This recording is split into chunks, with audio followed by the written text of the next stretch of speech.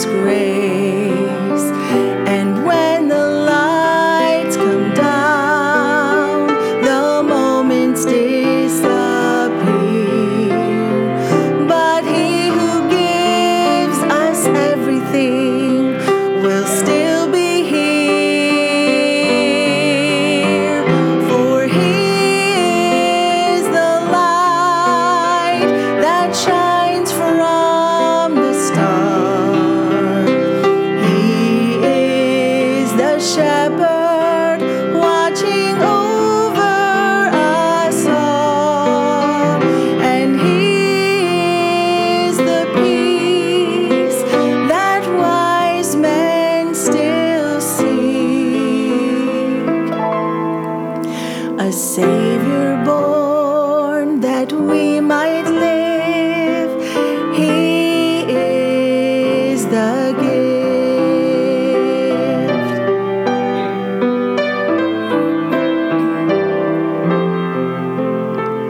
A Savior born that we might live, He is the gift.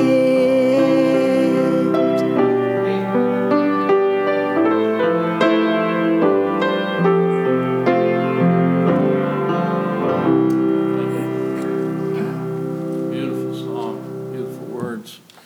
Beautifully done. Thank you, ladies, so much.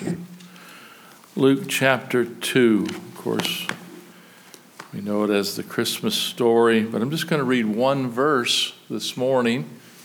We're going to read the Christmas story in our service this evening with 4 or 5 different folks reading.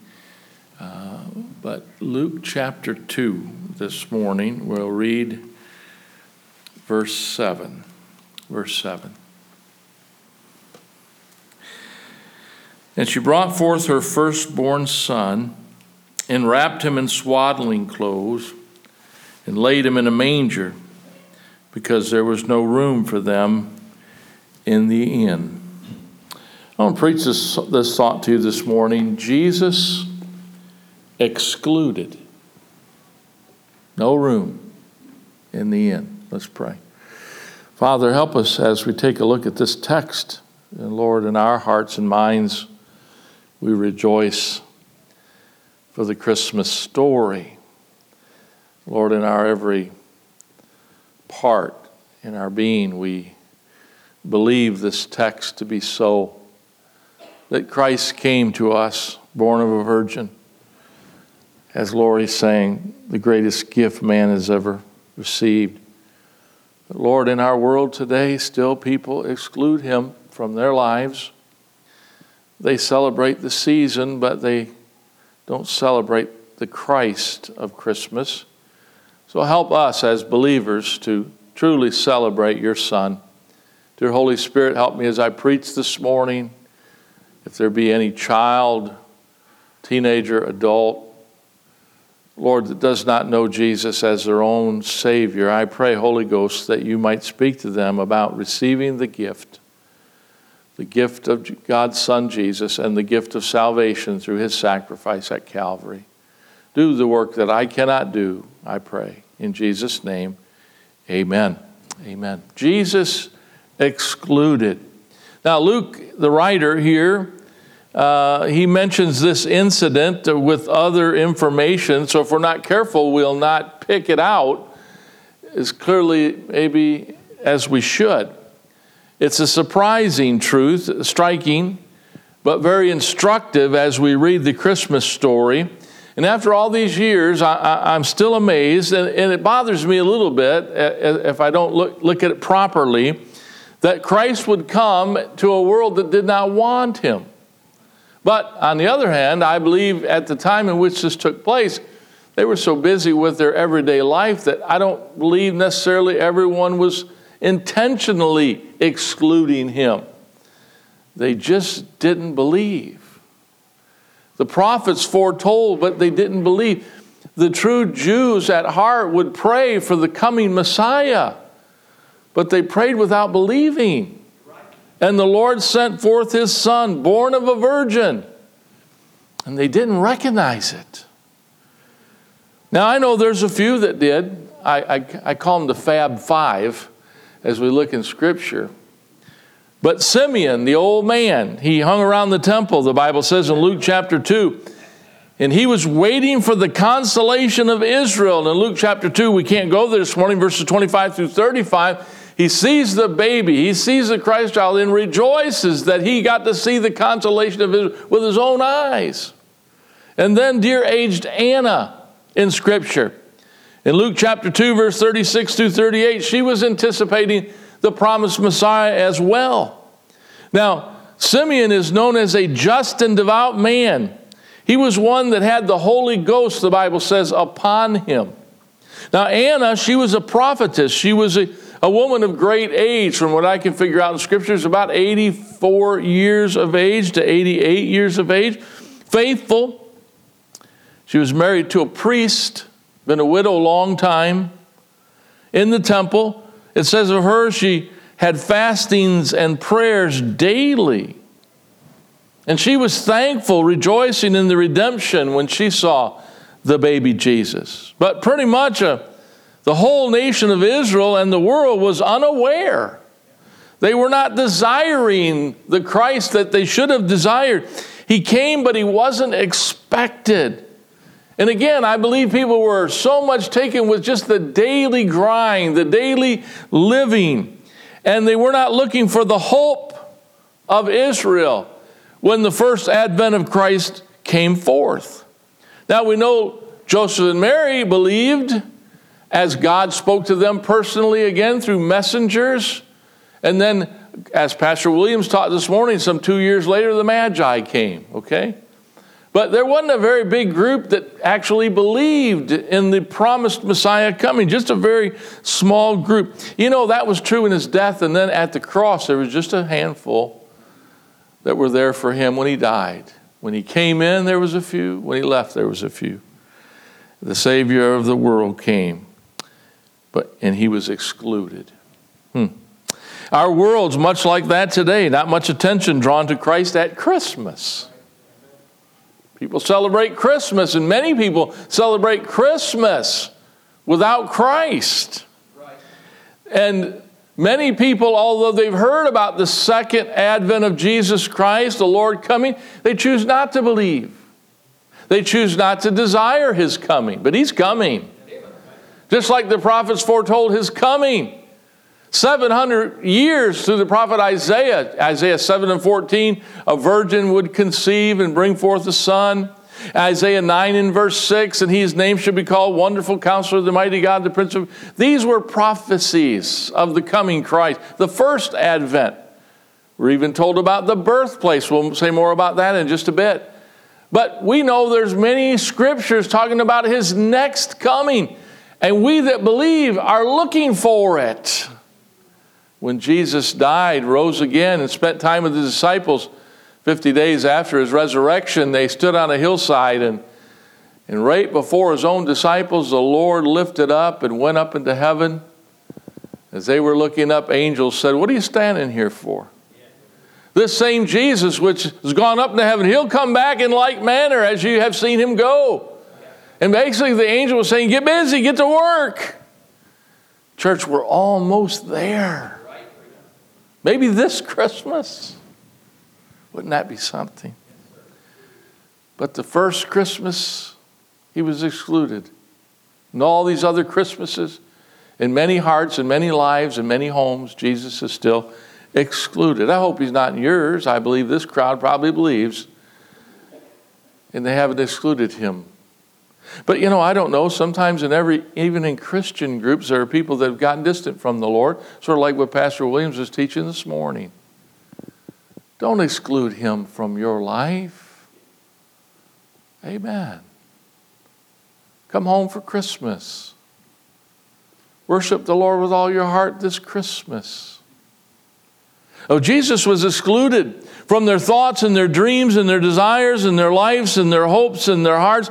And Luke tells us there was no room for them in the inn. I just have some introductory points and we'll get to our main preaching this morning. First of all, I want you to notice Luke in chapter 2, verses 1 through 3. It tells us about a potentate, that's a king, his pronouncement of taxing and a trip that was required for everyone. The Bible says in Luke chapter 2, verse 1, and it came to pass in those days that there went a decree from Caesar Augustus that all the world should be taxed. Boy, things haven't changed much since then.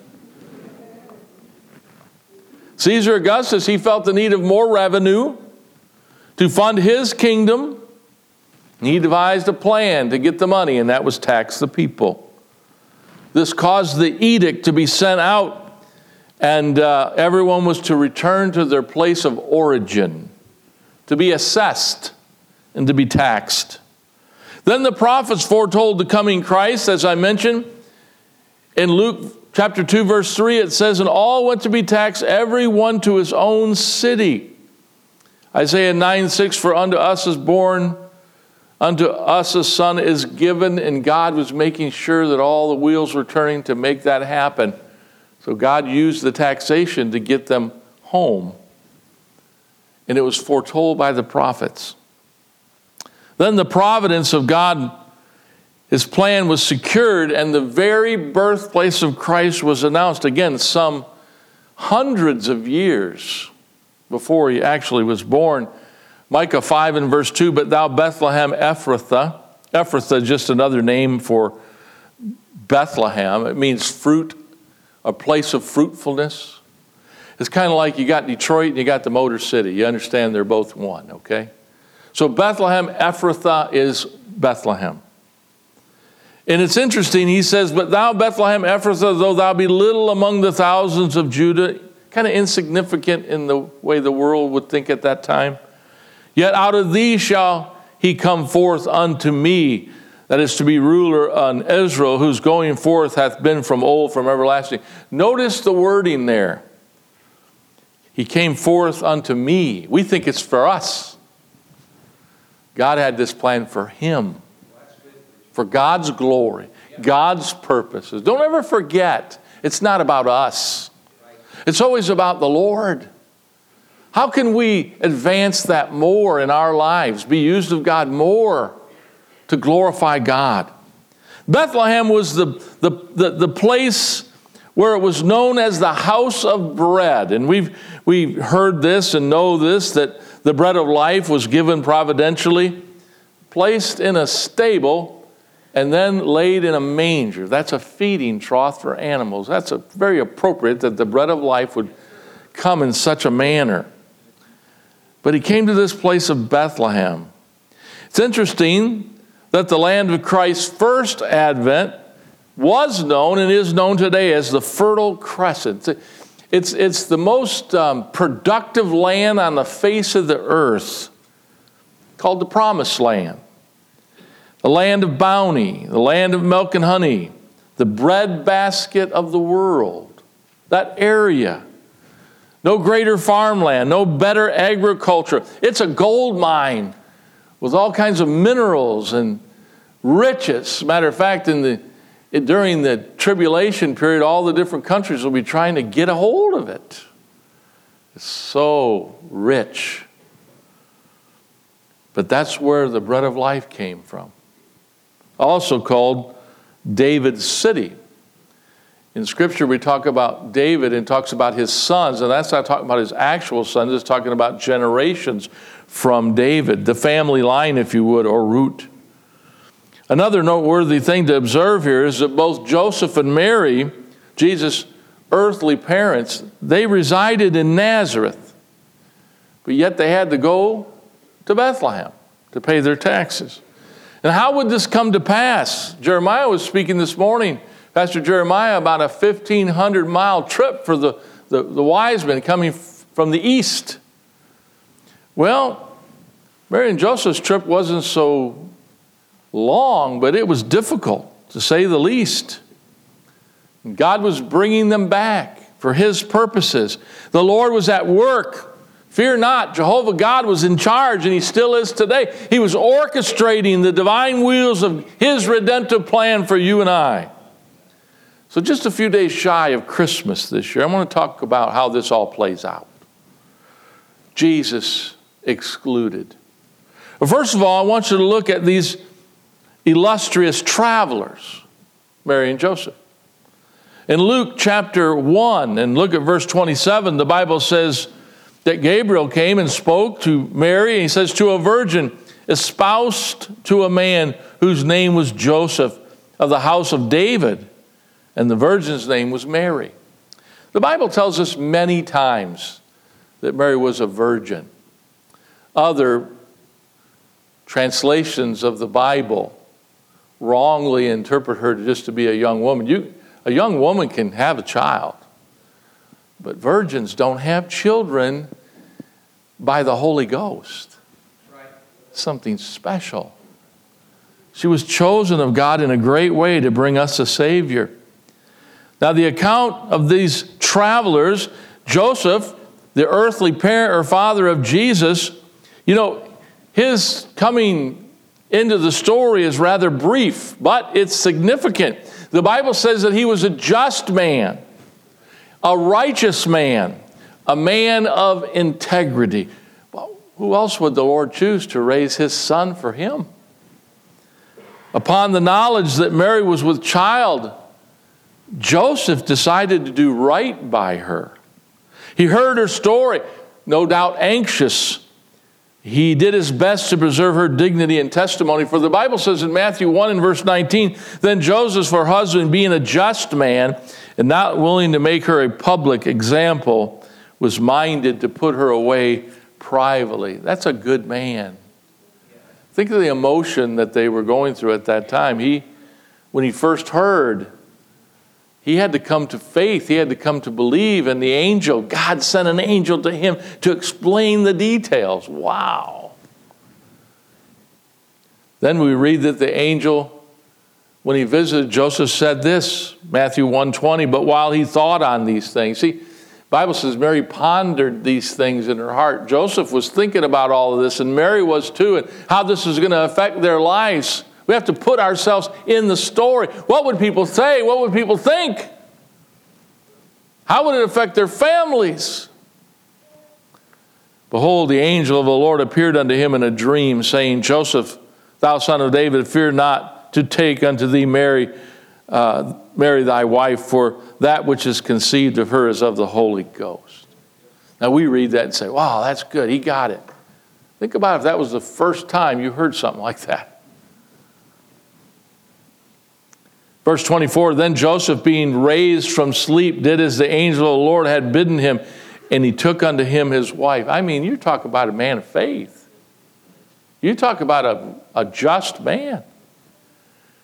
And listen to this, verse 25, and knew her not till she brought forth her firstborn son, and he called his name Jesus. Knew her not. He sacrificed. He sacrificed for God. Then Mary, we read of her being honored and chosen, the mother of the God-man. Preached on that a couple weeks ago. A virtuous woman. That word virtue means chaste, means high moral standard. A virgin woman, never knowing a man. A surrendered to God woman. After this, nothing would be the same in her life, not only then, but the rest of her life. But she said, be it unto thy handmaiden, God, as you have said. Boy, I wish we could be yielded and surrendered like Mary shows us to be. God, not my will. Listen, you're here today and it's almost Christmas. What's your relationship with your God in the matter of surrender? Yielding to His will? What He wants? Now we can expect this world, they all want and clutch and go after everything they can get their hands on. But we are the saved. We're the redeemed. We're the children of God. Shouldn't there be something in us that wants God to have His will in our life? Absolutely. God gave us the greatest gift we could ever have. God just wants us. What are you going to give God this year? What are you going to give Jesus? How about you? How about your heart again? How about your spirit again? Your talents, your gifts from God. Isaiah 7:14, therefore the Lord shall give you a sign. Behold, a virgin shall conceive and bear a son and shall call his name Emmanuel. Like Joseph, Mary was in the royal line of Judah as well. And now it is time for the delivery of the Christ child. Matthew chapter 1, verse 23, behold, pay attention, get this. That word behold means, hey, it's like when my daughter Tricia was just a little girl and I wouldn't pay attention to her sometimes. You know how you're busy and you're doing something? And I remember her taking her hands and taking my face and turning me to her. And she'd say, Daddy, listen to me. That's the word behold. Get this. Behold, a virgin shall be with child, and shall bring forth a son, and they shall call his name Emmanuel, which being interpreted is God with us. So Joseph and Mary, instruments of God, chosen of God, yielded to God. They were of royalty. And she has now little time, before she brings forth the Christ child. Then we see, number 2, the arduous journey that they took. Look at verse 3 and 4. It says, and all went to be taxed, every one to his own city. And Joseph also went up from Galilee out of the city of Nazareth into Judea unto the city of David, which is called Bethlehem, because he was of the house and lineage of David. The word arduous, I like that word. I looked it up. I like words. It means difficult. It means tiring. It means strenuous. It means laborious. No pun intended. Exhausting, grueling, trying, burdensome. This was Joseph and Mary's lot, trying to get to the city which God had already told us in Micah that Christ child would be born in Bethlehem. They didn't know how God would orchestrate it, but God worked it out with the taxation. Everybody had to go to their own city, and they come to Bethlehem. What a trip. Now, it wasn't 1,500 miles like the wise men. It was 88 miles. But you ladies that have had babies, how about walking 88 miles just before you give birth? 88 miles of rugged terrain, of thieves on the road, bandits on the road, all kinds of danger. You know, the Bible never tells us that Mary rode on a donkey. That's a nice story. It looks good on Christmas cards. But it doesn't say she rode on the back of a donkey. But I think people have thought, well, how'd she get there unless it was a beast of burden of some kind? But they traveled all that way, walking. And they had to get there at a certain time. There was a count, there was a census, there was a taxation, and they didn't have forever to get there. But listen, I believe under the protective hand of God, I believe of God's helping them. They got exactly to the place He wanted them to come. And they came into this city and they traveled so many days to get there. And when they got there, the place was packed. It was teeming with people, for everybody had to come back for the same reason: to be counted, to be taxed. You know, I never thought about this before, but as I read about Nazareth and the distance to Jerusalem being somewhere 80 to 88 miles, I also took a look at a map and I started looking at places they had to pass on the road.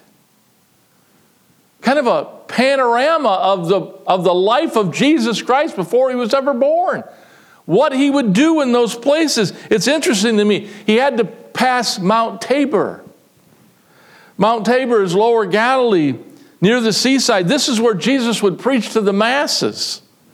As she's taking that little child within her on this journey, they're passing the place where Jesus would calm the sea, cause His disciples to cast out the net and catch a multitude of fishes. It was the place of the Mount of Transfiguration, where Christ would be seen in all His glory as God. Wow. Then they would pass the next city, Nain. It means green pastures are lovely. It's the place where Jesus would raise the widow's son. In Luke chapter 7, one of the first miracles when Jesus turned the water into wine, but one of the first miracles where Jesus would show Himself as God, as Messiah, raising the dead son of a widow. Then they would go near a place, past a place called Sychar or Shechem. This is where Jacob's well was. And this is where Jesus would sit on the well being tired in the heat of the day, and there would be an outcast woman there, rejected by others, but Jesus never shunned her. He never rejected her. Instead, he opened up a conversation with her, and he opened her heart unto who he was, and she believed on him. And then she went into the city and told everybody she could, and they came back and said, we don't believe because of what she said. We believe because we've come and heard him ourselves.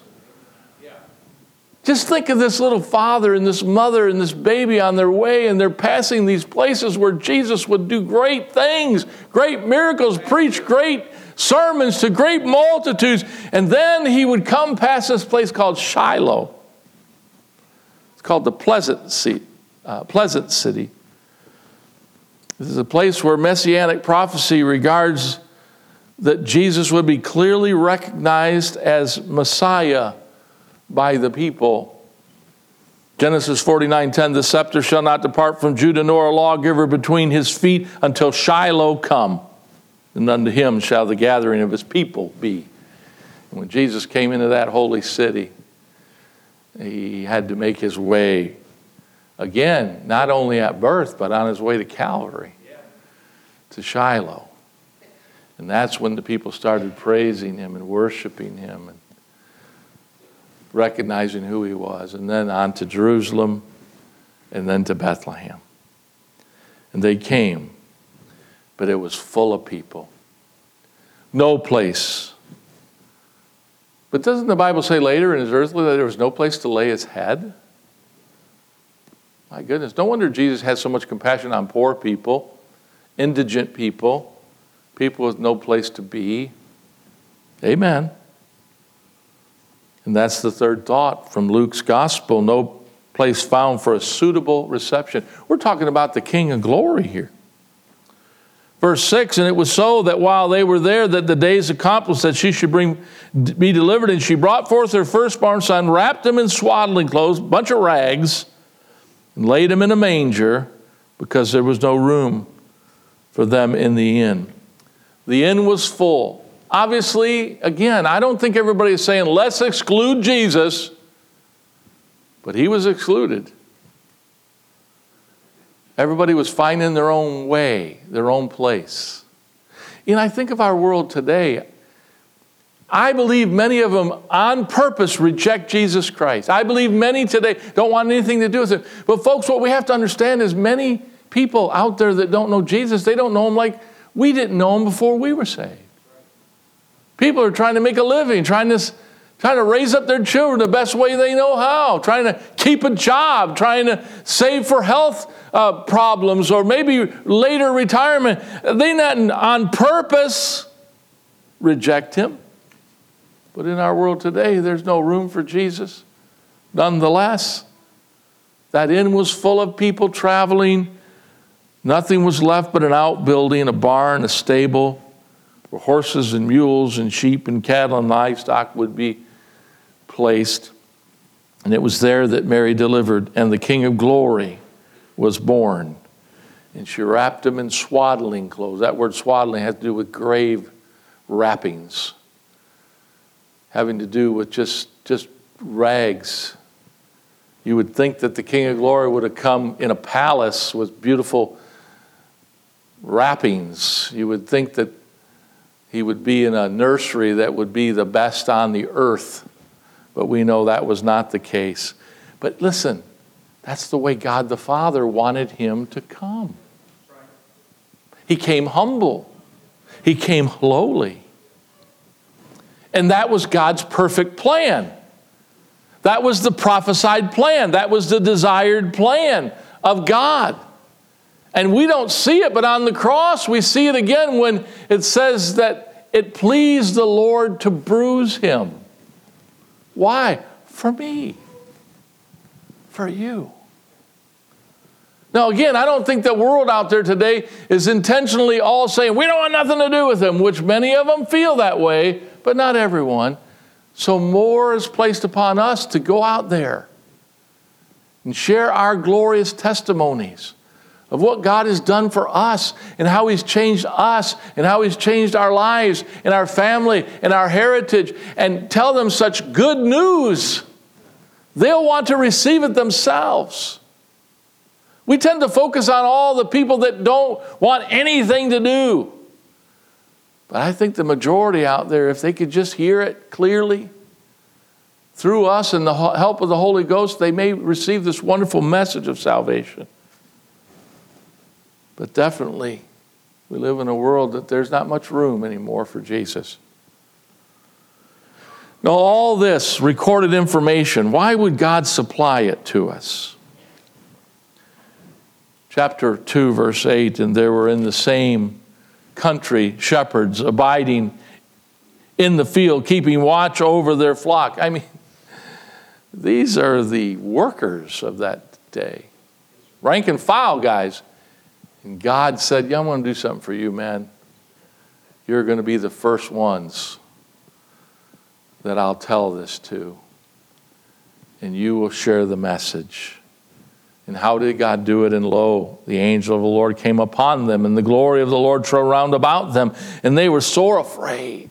We cannot enter into what that was like that day when the host of angels were present there to those lowly shepherds. And the angel said unto them, fear not, for behold, I bring you good tidings of great joy, what shall be to all people. For unto you is born this day in the city of David a Savior, which is Christ the Lord. What an announcement. What a wonderful thing. But why would God include this? Why is it so important? Because it shows us the miraculous condescension of God. God coming down, condescending to us. Christ the Lord of glory, announced by angels, comes to us. The other night when I was with Paul in the prison, I was preaching about the God-man. When we first started out the service, it was kind of a little noisy. They talked some, and as I started talking about Jesus being very God, born in the flesh, there was just a group of men up in the bleachers. They were back and forth disagreeing, shaking their head at me and arguing, you could see. And it was kind of intimidating, but I just kept on preaching and kept on preaching. And after a while, I kept talking to them and showing them right from the Bible that it was God come in the flesh. I said, you cannot deny what this Bible says.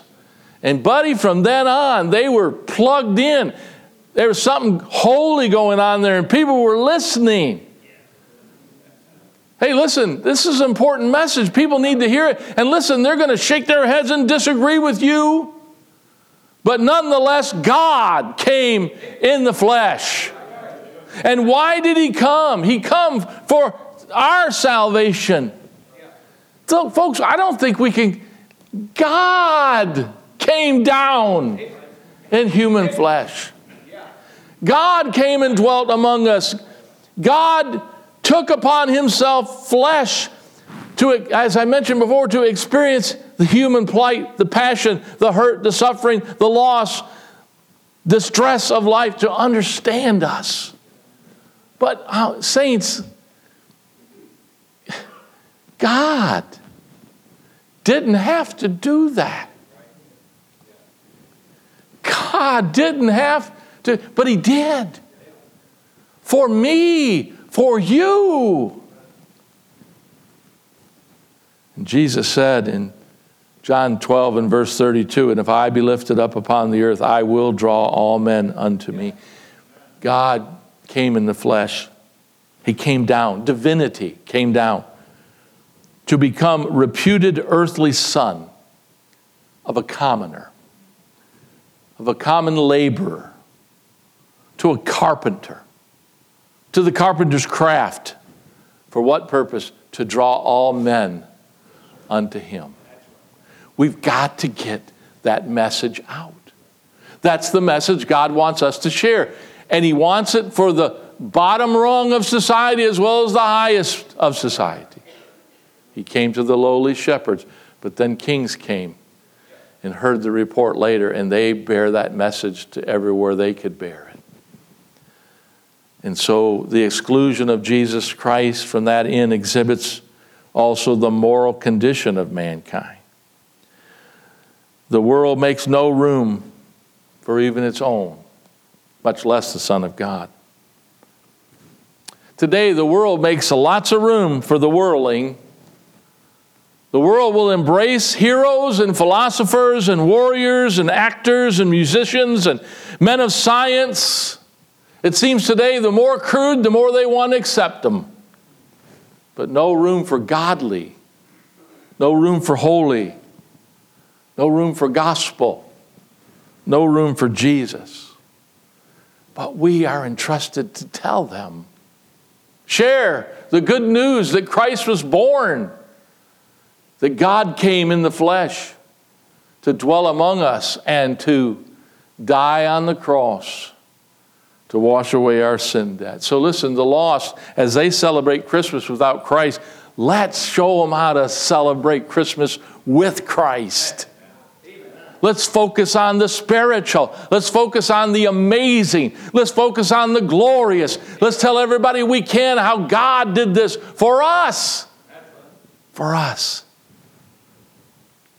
And then, being rejected, Jesus came lowly to reach the lowly.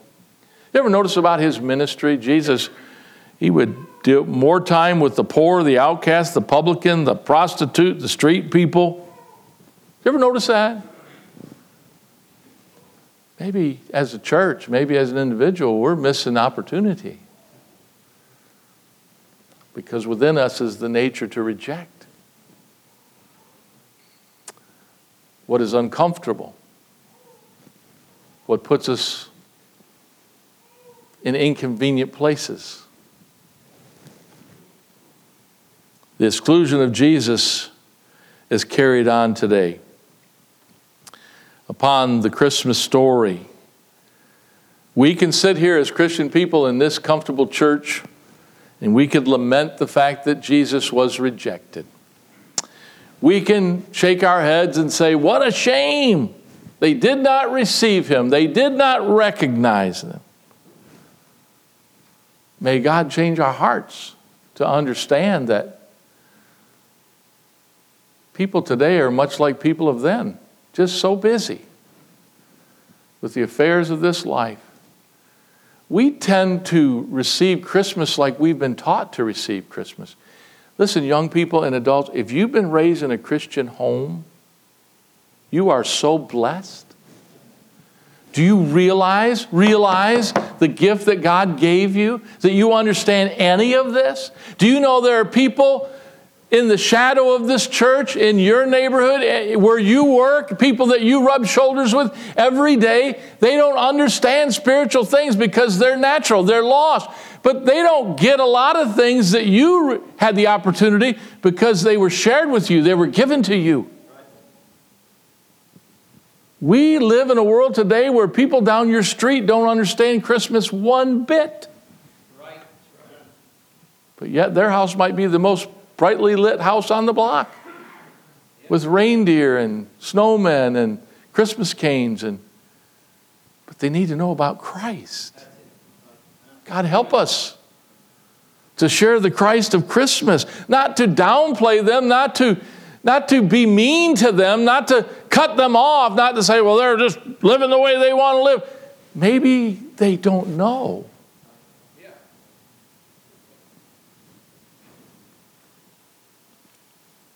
Jesus said, come unto me, all you labor and heavy laden, and I'll give you rest. And when he preached, multitudes would come to hear him because he was different than the status quo religion of the day. And again, he said, if I be lifted up, I will draw all men. Let's lift him up. Let's lift him up. Let's rejoice. Really rejoice. That unto us a child is given, unto us a son is given. Let's rejoice that Jesus came in the flesh. Let's rejoice that there's a Redeemer that has redeemed our soul. Let's rejoice. Jesus, yes, he's excluded. There's no room, there's no place. But listen, let's show him Jesus. Rejoice when you go into the marketplace. Rejoice. I know when you have to go into the mall and there's only a few days left. But rejoice. I'll close with this. You know, there's all kinds of commercials.